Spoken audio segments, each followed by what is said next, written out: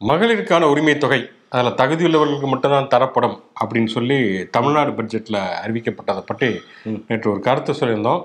அது குறித்து நிறைய எதிர்கருத்துக்கள் நம்மளே கேட்டிருந்தோம். அதை பற்றி நீங்கள் என்ன நினைக்கிறீங்கன்னு? ஓகே, ஜனநாயகம் மதிக்கப்படணும்.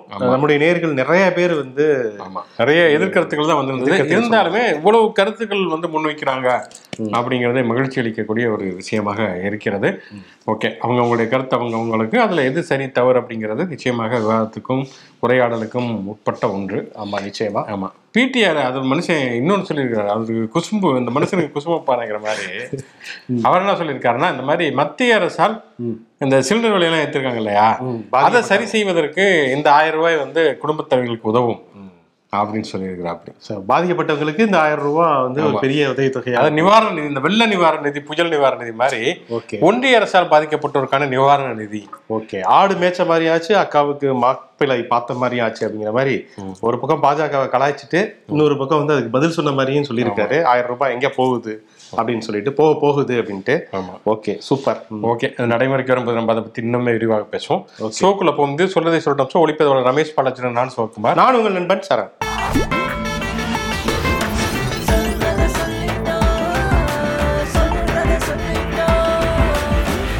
ஓகே, நேற்று இந்த பட்ஜெட் பற்றி பேசுகிறப்ப அதில் இந்த உரிமை தொகை பற்றிய விவாதங்களை நம்ம வச்சோம். இன்னைக்குமே ஒரு பட்ஜெட் தாக்கலாகி இருக்கிறது, வேளாண் பட்ஜெட். உடனே வேளாண் பட்ஜெட் சொன்னோடனே பாமக அது எங்களுடைய வெற்றி, நாங்கள் தான் இதை பரிந்துரை செஞ்சோம் அப்படின்னு சொல்லிட்டு ஒவ்வொரு வாட்டியும் சொல்லுவாங்க. ஆனால் இந்த வாட்டி எதுவும் சொல்லலை.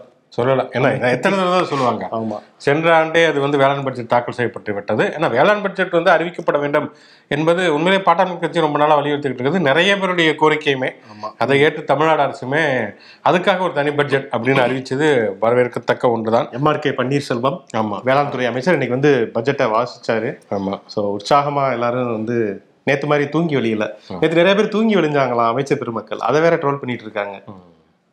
அது சீரியஸாக பேசுனா அப்படி தானே இருக்கும். நமக்கே சமயத்தில் சீரியஸாக யாராவது ஒருத்தர் கிளாஸ் எடுத்து அப்படி தான் இருக்கும்.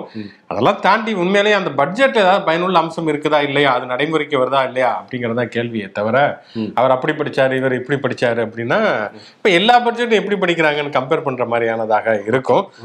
சரி, ஓகே, இந்த பட்ஜெட்டில் என்ன மிக முக்கியமான அம்சங்கள் நிறையா இருக்கு. குறிப்பாக சொல்லணும்னா இந்த புவிசார் குறியீடு அப்படின்னு சொல்லிட்டு நிறைய விஷயங்களுக்கு புவிசார் குறியீடு, அதாவது பண்ருட்டின்னு எடுத்தா பலாப்பழம் தான் வரும். ஆனால் பலாப்பழத்துக்கு இன்னும் புவிசார் குறியீடு. எனக்கு பண்ருட்டி ராமச்சந்திரன் ஞாபகத்துக்கு இல்லை, எனக்குலாம் பலாப்பழம் தான். அங்கே தான் ஹாஸ்டலில் நான் படித்தேன். ஸோ பலாப்பழம் தான் அதோடைய அடையாளம். ஸோ அதுக்கு புவிசார் குறியீடு. வேப்பங்குளம், அதே போல் அரசம்பட்டி, இப்போ அங்கெல்லாம் தென்னை ரொம்ப ஃபேமஸ் தான். ஸோ அந்த தென்னை ஆகட்டும், அதே போல் ராமநாதபுரம் முண்டு மிளகா மாதிரி விளாத்திக்குளம் மிளகாய்லாம் ரொம்ப ஃபேமஸ். ஸோ இந்த மாதிரி ஒரு 10-15 பொருட்கள் இருக்குது. அது எல்லாத்துக்குமே புவிசார் குறியீடு வாங்குறது அப்படிங்கிறத உறுதிப்படுத்தியிருக்காங்க. 1000 கோடி ரூபாய் நிதியில் வேளாண் வழித்தடம், கால்நடை தீவனம் உற்பத்தியை பெருக்க 55 லட்சம் அப்படின்னு சொல்லிட்டு எல்லா இதுக்குமே வேளாண் பண்ணையாகட்டும், அதே போல் கால்நடைகளாகட்டும் ஒரு மாதிரி 1.2 கோடி ரூபாய் ஒதுக்கீடு செய்யப்படும் சொல்லிட்டு இந்த மீன் வகைகளுக்கான பண்ணை அமைக்கிறதுக்கு அப்படின்னு சொல்லிட்டு தடுப்பணை, கால்வாய், கல்வரப்பு, மண்வரப்பு, தனிநபர் கிணறு, பொது கிணறு, பயிர்கள் நடுகிறதுக்கான அந்த எந்திரங்கள் அப்படின்னு சொல்லிட்டு நிறையா கிட்டத்தட்ட ஒரு 6536 கோடி ரூபாய் மின்சாரத்துக்கு மட்டுமே மின் பகிர்மான கழகத்துக்காக ஒதுக்கீடு செய்யப்படும் சொல்லியிருக்காங்க. ஸோ ஒரு முக்கியமான ஒரு பரவலான ஒரு எல்லாருக்கும் பலன் அளிக்கக்கூடிய ஒரு பட்ஜெட் மாதிரி தான் இருக்கு. ஆமா, விவசாயிகளுக்கு வெளிநாட்டில் பயிற்சி, அப்புறம் நம்மாழ்வார் பெயரில் விருது சிறந்த விவசாயி யாருக்கு கொடுப்பாங்க அந்த விருது? சிறந்த விவசாயிகளுக்கு. அது எப்படி இனம் கண்டுபிடிப்பாங்க எனக்கு தெரியல சீரியஸாவே. இல்லை, அதுக்கு ஏதாவது ஒரு அளவுகோல் வைத்திருப்பாங்க கண்டிப்பாக. ஏன்னா இப்போ பாரம்பரிய நெல்லை சேகரிக்கிறது, நெல் ஜெயராம்னு ஒருத்தர் இருந்தாரு, இயற்கை விவசாயத்தை ஊக்குவிப்பது, அந்த மாதிரியான விஷயங்கள் பண்றது இருப்பாங்க கண்டிப்பாக. ஓகே, அதே போல இந்த எங்க ஊருக்கு ஒரு விஷயம் சொல்லியிருக்காங்க. ஏற்கனவே சொன்னேன் முண்டு மிளகாய். எங்க ஊருக்கு விவசாயத்துக்கு சம்மந்தமே இல்லைங்க. ராமநாதபுரம் முண்டு மிளகாய் ஆந்திரா குண்டூர் மிளகாயை விட காரமானதுங்க, ரொம்ப ஃபேமஸ். ஆமா, ஸோ இப்போ 1000 ஹெக்டேர் நிலப்பரப்புல ராமநாதபுரம் பக்கத்துல இருக்கக்கூடிய சிவகங்கை மாவட்டங்கள்லாம் சேர்த்து மிளகாய்க்காகவே ஒரு இது அமைக்கப்படும். அதாவது மிளகாய் உற்பத்தி மண்டலம் அப்படின்னு அறிவிச்சு நிறைய திட்டங்களை இங்கே ஒதுக்கீடு பண்ண போறாங்களாம். பள்ளி மாணவர்களை பண்ணை சுற்றுலா அப்படிங்கிற ஒரு விஷயம். இன்னொரு ரொம்ப முக்கியமானது என்னன்னா, இந்த பனைமரத்துல தேல் கொட்டினா தென்னை மரத்துல நெறி கட்டினது அப்படின்னு சொல்லுவாங்கல்ல, அந்த மாதிரி ஏதாவது ஒரு விஷயம் நடந்துச்சுன்னா கண்டிப்பா பொருளாதாரத்துடைய தாக்கம் மாதிரி ஒரு விஷயம் நடக்கும். என்னன்னா, வெங்காயம் தக்காளி விலை இப்ப ஆண்டுதோறும் அது கூடாம பாதுகாக்கிறதுக்கான வசதிகள் செய்வோம் அப்படின்னு சொல்லியிருக்காங்க. அதே போல இந்த நெல் போன்ற விஷயங்கள்லாம் வந்து ஓப்பன் ஏர்ல வச்சு நிறைய விரயமாகுது இல்ல, ஸோ அதெல்லாம் வந்து அங்கங்கே அதுக்கான பாதுகாப்பு கிடங்கு வந்து ஏற்பாடு செய்யப்படும் அப்படிங்கிறதெல்லாம் சொல்லியிருக்காங்க. அதுக்கு ஒரு பட்ஜெட் கணிசமா ஒதுக்கியிருக்காங்க. தமிழ்நாடு பட்ஜெட், வேளாண் பட்ஜெட், இதை பத்தி நம்ம பேசிட்டு இருக்கோம். அதே நேரத்தில் டெல்லி பட்ஜெட், அதுவுமே ஒரு மாநில அரசு என்று சொல்லப்படுவதாக பேசப்படுவதாக நம்பப்படுகிறது. ஆனா என்னன்னா இன்னைக்கு பட்ஜெட் தாக்கல் செய்ய முடியாத ஒரு நிலைமையில இருந்தாங்க. கிட்டத்தட்ட குய்யோ முறையன்னு கத்தி கதற ஆரம்பிச்சிட்டாங்க. இரு கரம் கூப்பி அனுமதி அளிக்குமாறு தாழ்மையுடன் அப்படின்னு சொல்லிட்டு அரவிந்த் கெஜ்ரிவால் கேட்கக்கூடிய நிலைமை என்னன்னா, அவர் இந்த மணிஷ் சிசோடியா அவர் வந்து சிறைக்கு போய் விட்டதனால் இப்ப புது நிதி அமைச்சர் கைலாஷ் கெலாட் அவர் தாக்கல் செய்வதாக இருந்தது. அது என்னன்னா வினோதமான பழக்கம் என்னன்னா, அங்க வந்து டெல்லியினுடைய பட்ஜெட் அப்படிங்கிறது மத்திய அரசுக்கு அனுப்பிச்சு அந்த உள்துறையினுடைய ஒப்புதல் பெற்று தான் வந்து பட்ஜெட்டே தாக்கல் பண்ணணுமா. சார் ஒண்ணுக்கு இருக்கலாமா சார் அப்படின்னு கேட்குற அளவுக்கு வந்து அந்த அளவுக்கு தான் டெல்லி அரசுடைய அதிகாரமே இருக்கிறது.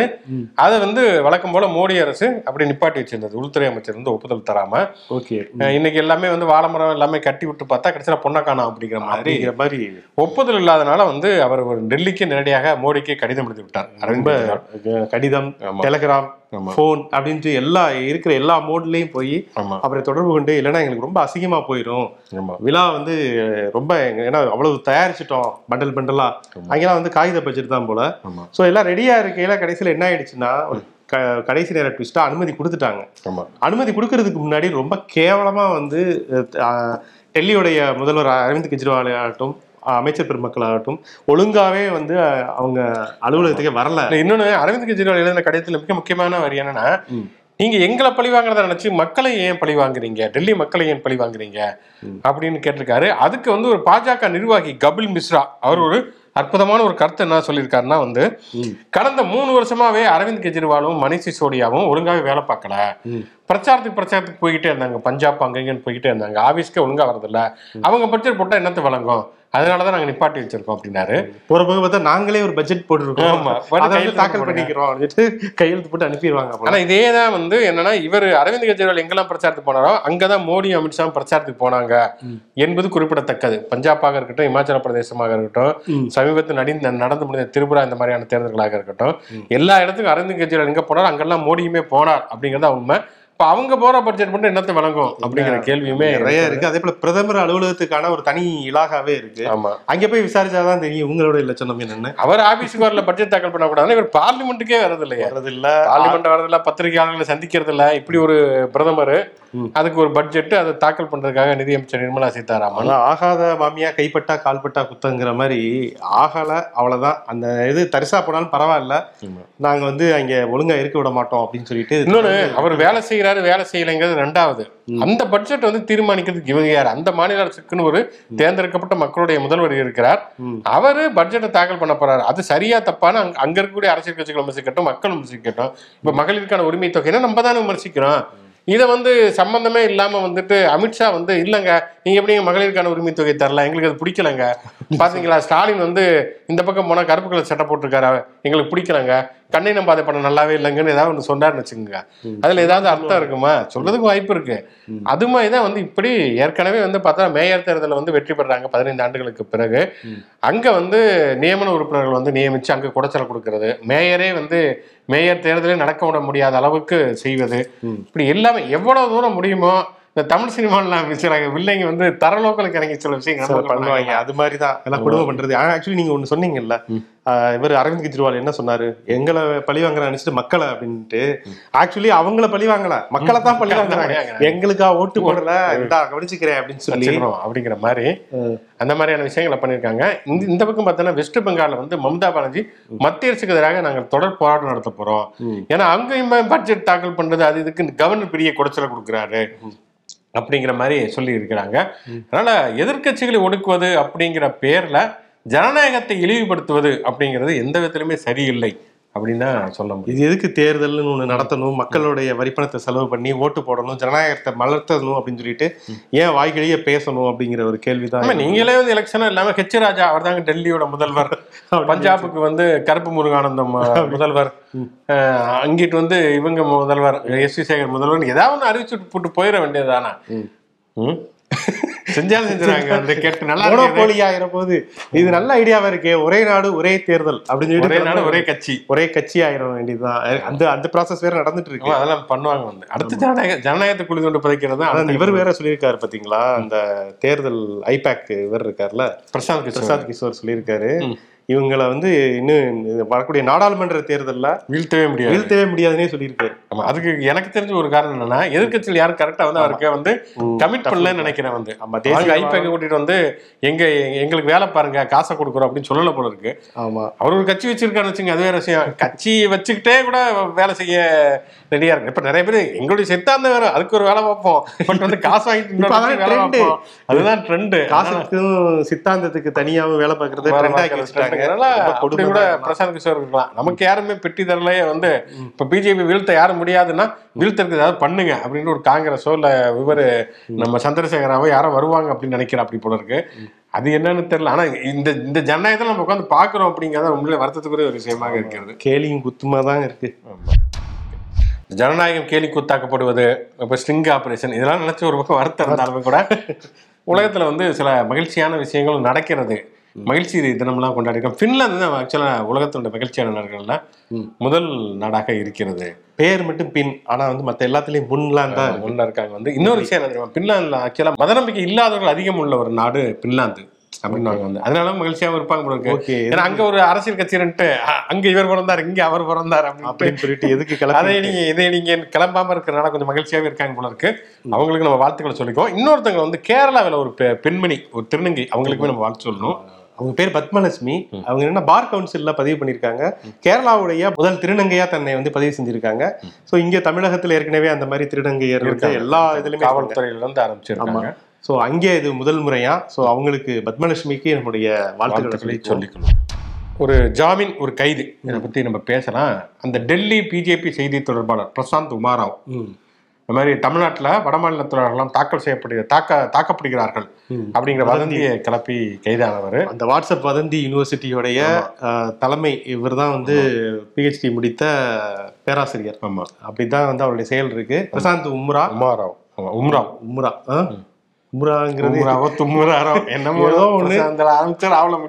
வந்து தும்மா வச்சுட்டாங்க. எங்கன்னா தூத்துக்குடியில வந்து அவர் கண்டிஷன் பெயில், அதாவது தினமும் போய் கையெழுத்து போடணும் தூத்துக்குடி காவல் நிலையத்துல. ஸோ அப்படி 15 நாள் வந்து இருக்கணும் அப்படின்னு வேற சொல்லியிருக்காங்க. ஸோ அது மட்டும் இல்லாம இந்த பிரமாண பத்திரத்துல இனிமே இந்த மாதிரி வதந்திகள் எல்லாம் நான் பரப்ப மாட்டேன் அப்படின்னு எழுதி வாங்கி உத்தரவு பிஜேபி விலக சொல்றாங்க. கிட்டத்தட்ட ஐயோ கையெல்லாம் நடுங்குவே அப்படின்ட்டு வதந்தி வரப்பெல்லாம் கட்சியில் விட மாட்டாங்களே, ஐயோ இதுக்கு வந்து என்னை கொன்னே போட்டிருக்கையா அப்படின்னு கதறி இருப்பாருன்னு நினைக்கிறேன். அந்த மாதிரி ஜாமீன் கொடுத்திருக்கிறார்கள். ஜாமீன் பெறுவது அனைவருக்குமான உரிமைன்னு வச்சுங்களேன், அது சட்டப்படியான உரிமை தான். ஆனா இனிமேலாவது அவர் அந்த தவறுகளை செய்யாமல் இருக்க வேண்டும். தமிழ்நாட்டில் இது வரைக்கும் அப்படியான தாக்குதல்கள் எங்கேயுமே நடக்காத ஒரு சூழல்ல இப்படியான ஒரு பொய் செய்தியை பரப்புவது, இன்னொரு பக்கம் சௌராஷ்டிரா தமிழ் சங்கம் நடத்திட்டு நாங்கள் தமிழை வாழ வைக்கிறோம் அந்த பக்கம் ஒன்று பேசிக்கிட்டு இருக்கிறதுங்கிற மாதிரியான இரட்டை வேட நிலைப்பாட்டுக்கான ஒரு அடி அப்படின்னு சொல்லலாம். சரி, ஓகே. இங்க ஒரு ஜாமீன் சொன்னா இன்னொரு பக்கம் வந்து கன்னட நடிகர் ஒருத்தர் சேத்தன் குமார் அஹிம்சா, பேரு பயங்கரமா இருக்கு, அஹிம்சா. ஆமா, ஒரு ஆவரேஜ் நடிகர்னு வச்சுக்கோங்களேன். ஆனா அவருடைய கருத்து வந்து ட்விட்டர்ல தொடர்ந்து களமாடிக்கிட்டே இருப்பாரு. அப்படிதான் அவர் ட்வீட் போட்டு தான் இப்ப மாட்டிக்கிட்டாரு. ஒரு ட்விட்டருக்காக அவருக்கு வந்து கைது நடவடிக்கை. இந்துத்துவாவை பத்தி அவர் விமர்சனம் பண்ணியிருக்கிறாரு. இந்துத்துவா அப்படின்னு சொல்லக்கூடிய விஷயமே அடிப்படையில பொய். அதாவது ராமர் அங்கதான் பிறந்தாருன்னு சொல்றது பொய். அதே மாதிரி ராமர் வந்து இலங்கையில ராவணன் வென்று விட்டு வந்ததுக்கு பிறகு இந்தியாவோட நாடே உருவாச்சு அப்படின்னு சொல்றதெல்லாம் பொய் அப்படின்னு சொல்லிட்டு அவர் ஒரு விமர்சனத்தை முன்வைத்திருக்கிறாரு. அதை போய் பிஜேபியில இருந்து புகார் கொடுத்து இவர் இந்துத்துவா விமர்சிச்சிருக்காரு. எங்க மனசு புண்படுதுங்க, மறுபடியும் எனக்கு வருத்தம்பா அப்படின்ட்டாங்க அப்படின்னு சொல்லி இப்ப அவரை வந்து கைது பண்ணியிருக்கிறாங்க. இது உண்மையிலே நமக்கு புரியல. ஒரு அரசியல் ரீதியிலான விமர்சனம், தனிப்பட்ட முறையில ஒருத்தரை பற்றி ரொம்ப இழிவாக அவதூறாக பேசுவது அப்படின்னு சொன்னா அது மேல சட்ட நடவடிக்கை எடுக்கலாம், தவறே கிடையாது. இந்துத்துவம் அப்படிங்கிறது ஒரு அரசியல் சித்தாந்தம், அது மதங்கிறது கூட கிடையாது. இந்து மதங்கிறது ஏன்னா இந்துத்துவத்தின் மீது நம்பிக்கை இல்லாத, இந்துத்துவத்துக்கு ஓட்டே போடாத இந்துக்கள் தான் இங்க நிறைய இருக்கிறாங்க. மத நம்பிக்கை கூட கிடையாது. இந்துத்துவம்ங்கிறது அடிப்படையில் ஒரு அரசியல் சித்தாந்த நிலை. மதத்தை அடிப்படையாக கொண்டு ஒரு ஆட்சி அதிகாரத்தை கைப்பற்றுவது, அதாவது இந்தியா வந்து மதச்சார்பற்ற நாடாக இருக்கக்கூடாது, ஒரு குறிப்பிட்ட மதத்துடைய நாடாகத்தான் இருக்க வேண்டும் அப்படிங்கிற ஒரு சித்தாந்தம். அதுல ஒருத்தருக்கு நம்பிக்கை இருக்கலாம், ஒருத்தருக்கு நம்பிக்கை இல்லாம இருக்கலாம், அதை வந்து விமர்சிக்கலாம். இங்க தமிழ்நாட்டுல எவ்வளவு விமர்சனம் வந்திருக்குது. RSS ஒரு அபாயம் ஒரு புத்தகம் விடுதலாஜன் எழுதியிருக்காரு, இந்துத்துவம் ஒரு பன்முகாயின் ஆமாக்ஸ் எழுதியிருக்காரு, நிறைய புத்தகங்கள் இங்க வந்திருக்கிறது. இது தமிழ்நாடுங்க, அது கர்நாடகா. அது கர்நாடகா. அப்படிதான். பச்சை கலர்ல வந்து பஸ் ஸ்டாப் இருந்தாலே வந்து அடிச்சு இது பண்ணுவாங்க. ஸ்கூலுக்கு போய் காவி பெயிண்ட் அடிப்பாங்க. அங்க போய் இதெல்லாம் வந்து சட்டமன்றத்தில் உட்காந்து பிட்டு படம் பார்ப்பாங்க. அந்த மாதிரியான ஒரு பாரம்பரியமிக்க ஒரு ஸ்டேட். ஆனா என்னன்னா இது வந்து உண்மையிலே கண்டிக்கத்தக்க ஒரு விஷயம். நீங்க வந்து அரசியல் ரீதியா அவர் அதை பொய்ன்னு சொன்னா, அவர் சொன்னது பொய், அவர் சொன்னது பொய்யே, உண்மை இதெல்லாம் உண்மைதான் அப்படின்னு சொல்லி நீங்க வந்து பதிலுக்கு வந்து எழுதுங்க, அதை வந்து விமர்சிங்க, பிரச்சாரம் பண்ணுங்க. அப்படிதான் வந்து நாட்டுல எல்லா அரசியல் கட்சியும் எல்லா சேர்த்தாலும் வளர்ந்து இருக்கிறது. இதுக்கு வந்து கைது நடவடிக்கை எடுக்கிறது தனிநபர் அவதூறுங்கிறது கூட இல்லை, ஒரு அரசியல் விமர்சனத்துக்கு கைது செய்வதுங்கிறது அது எந்த வகையிலும் ஏற்கத்தக்கதே இல்லை. ஒரு பக்கம் ஜனநாயகத்தை குழி தோண்டி புதைக்கிறது, இன்னொரு பக்கம் தனிநபர் உரிமை, கருத்து சுதந்திரம் இதுக்கு குழி தோண்டி புதைக்கிறதுன்னு என்ன சொல்ல இதை ஏதாவது சொல்ல இந்தியா இந்த ரெண்டையுமே வந்து நம்ம ஆப்போசிட் நிலைப்பாடா பார்க்க வேண்டி இருக்கு. பாருங்களேன், இதுக்கு முன்னாடி வந்து ஒருத்தர் மத கலவரத்தை உண்டு பண்ற மாதிரியான விஷயங்கள் பண்ணாரு, விவாதத்துக்குரிய ஒரு விஷயத்த பேசினாரு. இது வந்து சரியா தவறாங்கிறது ஒரு விவாதத்துக்கு வந்து உட்படுத்தணுமே ஒழிய இது வந்து கலவரத்துக்கு ஒரு எதுவுமே வித்திட்ட மாதிரி ஒரு அரசியல் விமர்சனம் வைக்கிறாரு. இல்லங்க இந்துத்துவம் ரொம்ப ரொம்ப நல்ல அரசியல் சித்தாந்தங்க, நீங்க சொல்லுங்க. ஓகே, அவருமே வந்து ஆமாங்க இன்னையில இருந்து நான் மாறிடுறேன் அப்படின்னு இவங்க பேசுற விதத்துல பேசினா அவர் கூட மாறா கூட செய்வாரு. ஆனா இவங்க இப்படி பண்ணிட்டு இருக்காங்க. சரி ஓகே, என்ன பண்றது, அது கர்நாடகா ஆயிடுச்சு. அதாவது இந்த சில பிரச்சனைகள் வந்து தீரவே தீராது, இழுத்து கொண்டே போகும் அப்படிங்கிற மாதிரி வேங்கை வெயில் அந்த மனித கழிவுகளுக்கு அந்த குடிநீர் தட்டில் கலந்தது யாரு, அவங்க மேல என்ன நடவடிக்கை அப்படிங்கிற ஒரு விஷயம் கிட்டத்தட்ட 100 நாட்களை நெருங்க போகக்கூடிய ஒரு சூழல்ல கூட இன்னுமே அதுக்கான முடிவு எட்டப்படும். மலேசியால வந்து அந்த விமானம் ஒண்ணு காணா போச்சுல, அது மாதிரி முன்னாடி வந்து வீர கூட ஒரு டாக்குமெண்ட்ரி வந்துருச்சு. ஆனாலும் அது ஒரு முடிவு சொல்லாம தான் வந்து மையமா உருட்டி இருக்காங்க அந்த டாக்குமெண்ட்ரிலையும். அதே மாதிரிதான் இந்த பிரச்சனையுமே போயிட்டு இருக்கு. மக்களுக்கே வந்து சொல்லிட்டாங்க, சிபிசிஐடி வந்து எங்களையே குற்றவாளியா மாத்துற மாதிரி விசாரிக்கிறாங்க. முதல்ல உள்ளூர் காவல்துறை விசாரிச்சது சரியில்லை, மக்களை குற்றவாளியா மாட்டுது அப்படின்னு சொல்லி தான் சிபிசிஐடிக்கு மாத்துறாங்க.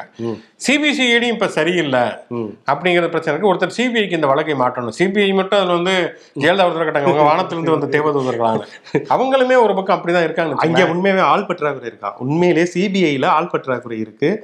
சிபிஐனா விசாரிக்கிறதுக்கு வந்து இங்கே தமிழக அதிகாரிகள் தான் வருவாங்கிறதையும் சொல்ல முடியாது.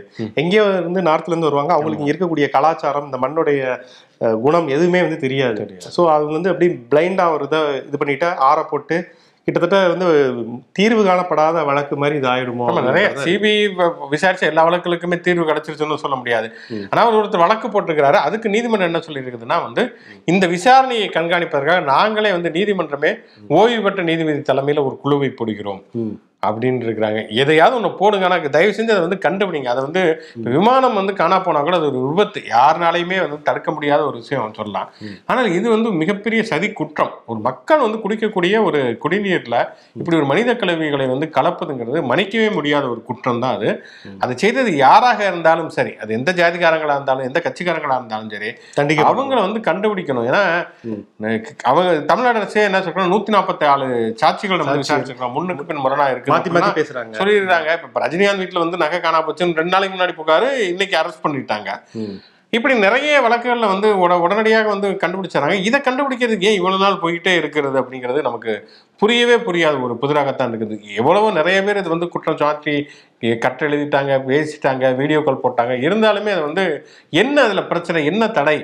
இப்போ அந்த போலீஸால கண்டுபிடிக்கவே முடியாத ஒரு விஷயமா வட மாநில ராமஜெயம் கொலை வழக்கு மாதிரி போயிட்டு ராமஜெயம் கொலை வழக்கு இப்படிதானே இருக்கு. அது மாதிரி ஒரு குடிநீர்ல மலங்கலந்த ஒரு விஷயம். 147 பேர் இப்ப சாட்சியங்களா இருக்காங்கன்னா அதுலேயே வந்து X+Y=Z அப்படிங்கிற ஒரு கால்குலேஷன் பண்ணி ஒருத்தரை வந்து குற்றம் செய்தவரை நெருங்கிறது வந்து அவ்வளவு கஷ்டமா என்னன்னு தெரியல. அதுக்காக யாரையாவது ஒருத்தர் தூக்கி உள்ள போடவும் கூட அது தவறுதான், அது பிரச்சனையை மோசமாக்கும். ஆனால் வந்து அவ்வளவு தூரம் கண்டுபிடிக்க முடியாத அளவுக்கு இது என்ன ஒரு காம்ப்ளிகேட்டடான கேஸ் அப்படிங்கிறது நமக்குமே புரியல. இல்ல இதுக்கு பின்னாடி வந்து நிறைய அரசியல் உள்நோக்கம், மனத்தடைகள் இருக்கிறதா அப்படிங்கிற கேள்வியுமே இருக்கிறது. அதை வந்து குறைந்தபட்சம் இந்த ஓய்வு பெற்ற நீதிபதி தலைமையிலான குழுவாவது அதை வந்து உடைக்கணும். இல்ல அது பாட்டுக்கு ஆறுமுகசாமி ஆணையம் மாதிரி அது ஒரு 6 மாசம் 1 வருஷம் கழிச்சு இழுத்துட்டு முந்திரி பக்கோடா சாப்பிட்டு போயிருந்துச்சுன்னா அதுவுமே ரொம்ப துயரத்துக்குரிய விஷயம் தான் சொல்லணும். ஓகே, ஆளுநர் ரவிக்கு எங்கெங்க இருந்தோ ஆப்பெல்லாம் வந்திருக்கிறது. ஆனா வந்து அவர் எதிர்பார்க்காத விதமாக அவருக்கு யார் எஜமானரோ அந்த மோடி அரசிடமிருந்து ஒரு பெரிய அட்டாக் வந்திருக்கிறது பாத்தீங்களா? ஆமா பார்த்தேன். என்ன சொல்லியிருக்காங்கன்னா, ஒரு மாநில அரசு தான் அந்த ஆன்லைன் ரம்மி சூதாட்டம்லாம் இருக்குல்ல, இதுக்கான உரிமை சட்ட திருத்த இது கொண்டு வர்றது, புதுதாக ஒரு சட்டம் இயற்றுறதோ எல்லாத்துக்குமே வந்து மாநிலங்களுக்கே அதிகாரம் இருக்கு, அந்தந்த மாநிலங்களே வந்து பண்ணலாம், சட்டத்தை வந்து உருவாக்கிக்கலாம் அப்படிங்கிறதே வந்து சொல்லியிருக்காங்க. சட்டத்துறை அமைச்சரே வந்து அதை இது பண்ணியிருக்காரு. ஆமா, தகவல் ஒலிபரப்புத்துறை அமைச்சர் அவர் சொல்லியிருக்காரு. என்னன்னா, இதுல நாடாளுமன்றத்துல திமுக எம்பி பார்த்திபன் அவர் தான் கேள்வி எழுப்பி இருக்கிறாரு. இந்த மாதிரி மாநில அரசுக்கு அதிகாரம் இருக்கிறதா இல்லையா அப்படிங்கிறப்ப அனுராக் சிங் தாக்கூர் அவர் தான் சொல்லி இருக்கிறாரு, இல்ல மாநில அரசுக்கு இந்த சட்டப்பிரிவுகளின்படி இந்த மாதிரியான ஆன்லைன் சூதாட்டங்களை தடை செய்வதற்கு அதிகாரம் இருக்கிறது அப்படின்னு இருக்காரு. இப்ப ஆளுநரை மூஞ்சி எங்க கொண்டு வைப்பான்னு தெரியல, ஊட்டி பக்கம் அங்கிட்டு கொண்டு வைப்பாருன்னு நினைக்கிறேன். ஊட்டியில உள்ள இருக்கிற ராஜ்பவன்ல போய் ரெஸ்ட் எடுப்பாரு. ஆமா, அவர் தானே திருப்பி அனுப்பிச்சுட்டாரு, மாநில அரசுக்கு அதிகாரமே கிடையாது. எத்தனை முறை அதை திருப்பி அனுப்பி அதை கடைசியில இவங்க வந்து மறுபடியும் அதை திருத்தம் பண்ணி அப்படின்னு சொல்லிட்டு வேணும்னே வந்து அதுல கமா போடல, செமிகோலன் சரியா இல்ல அப்படிலாம் வந்து சொல்லி சிகப்பு கலர்ல டிக் பண்ணிருக்கீங்க என்னெல்லாம் பண்ணிருக்கிற. அப்படி வந்து ஏற்கனவே கோர்ட்ல வந்து குட்டு வாங்கியிருக்காரு பல முறை. வந்து கவர்னர்கள் வந்து மத்திய இது அமைச்சரவையினுடைய தமிழ்நாடு ஒரு மாநில அரசுடைய அமைச்சரவை முடிவுக்கு கட்டுப்பட்டவர்கள் திருந்தல. இப்ப மத்திய அரசே சொல்லியிருக்காது, இனிமேலாவது ஆளுநர் தயவு செஞ்சு திருந்தணும். இந்த மாதிரியான விஷயங்கள் வந்து மக்களுடைய ஏன்னா எண்ணிக்கை கூடிக்கிட்டே போகுது.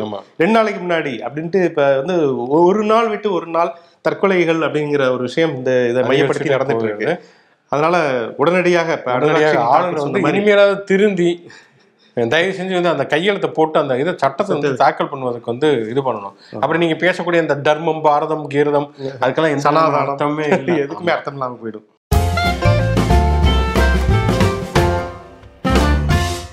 நிகழ்ச்சியின் கடைசி செக்மெண்ட் தேதி சொல்லும் செய்தி. இன்று யாருடைய பிறந்தநாள், நினைவு நாள் மற்றும் சுவாரஸ்யமான சம்பவம் அப்படின்னு பாக்குறதுக்கு முன்னால பார்வையாளர் வந்து நிறைய வந்திருக்கு.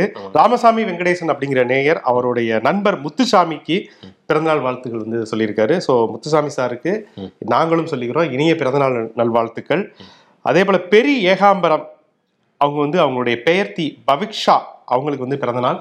ஸோ பவிக்ஷா பாப்பாவுக்கு எங்களுடைய இனிய பிறந்தநாள் நல்வாழ்த்துக்கள். பாலசுப்ரமணியன் அண்ணாமலை அவங்களுடைய பேத்தி நிலாயினி 15வது பிறந்தநாள் அமெரிக்காவில் ரிச்மண்ட் நகரில் வந்து கிராண்டாக கொண்டாடுறாங்களாம். ஸோ அவங்களுடைய வாழ்த்தக்கூடிய தாத்தா, பாட்டி பாலசுப்ரமணியன், பாட்டி சந்திரவதனா, தங்கைகள் வெண்பா, மகிழருவி, குடும்பத்தினர் எல்லார் சார்பாகவும் நாங்களும் வந்து நிலாயினியை நாங்கள் வந்து வாழ்த்துகிறோம். அதே போல் லீப் லேர்ன் லவ் அப்படிங்கிற ஒரு ஐடியிலேருந்து ஒரு நண்பர் அனுப்பியிருக்காரு, சஞ்சய் ராம். அவருக்கு இன்று பிறந்த தினமா. ஸோ சஞ்சய் ராமுக்கு பையன் நினைக்கிறேன் பையன் ஓகே. சஞ்சய் ராம் அவருக்கு எங்களுடைய இனிய பிறந்தநாள் வாழ்த்துக்கள். அதே போல சாமியாயே வல்லவன், சாமியா வல்லவனா என்னன்னு தெரியல, என்ன பேரே ஒரு கன்ஃபியூஷனா இருக்கு, சிங்கப்பூர்.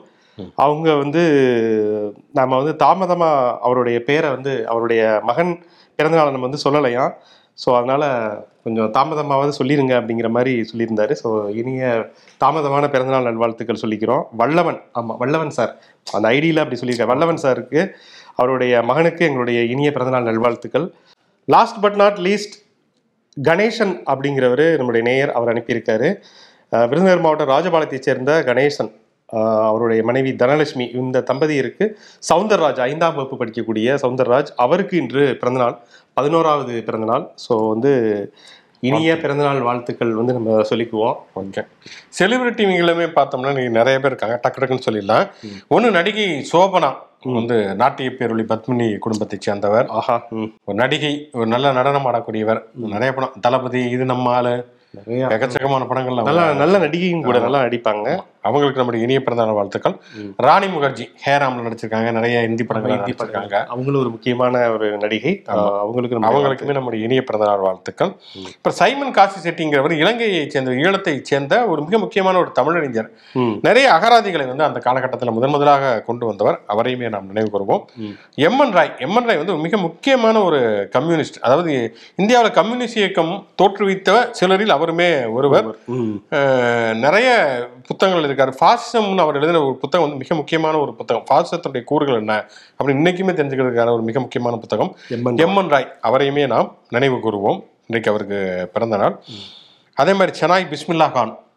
ஆமா, செனாய்ங்கிற அந்த ஒரு வாத்தியத்துக்கு ஒரு அடையாளமாக இருக்கக்கூடிய பிஸ்மில்லா கான் அவருடைய பிறந்த நாள் இன்று. பொள்ளாச்சி மகாலிங்கம் தொழிலதிபர், தமிழகத்தின் ஒரு அடையாளமாக இருக்கக்கூடியவர் கொங்கு மண்டலத்துல. ஆமா, அவருக்கு. ரொனால்டினோ கால்பந்து உலகத்துல ரொனால்டினோவை தெரியாத யாருமே இருக்க முடியாது. ஸோ ரொனால்டினோவுக்கு நம்முடைய இனிய பிறந்த நாள் நல்வாழ்த்துக்கள். நினைவு நாள் அப்படின்னு பார்த்தோம்னா வந்து சினுவா சிபி சிதைவுகள் ஒரு நாவல், மிக முக்கியமான ஒரு நாவல். திங்ஸ் ஃபால் அபார்ட் நினைக்கிறேன் வந்து தமிழ்ல சிதைவுகள் அப்படின்னு வந்திருந்தது. நிறைய மொழிபெயர்ப்புகள்லாம் வர ஆரம்பிச்சு அவங்களுடையது, சினுவா சிபியுடையது. ஆமா, அவர் வந்து மிக முக்கியமான ஒரு எழுத்தாளர்.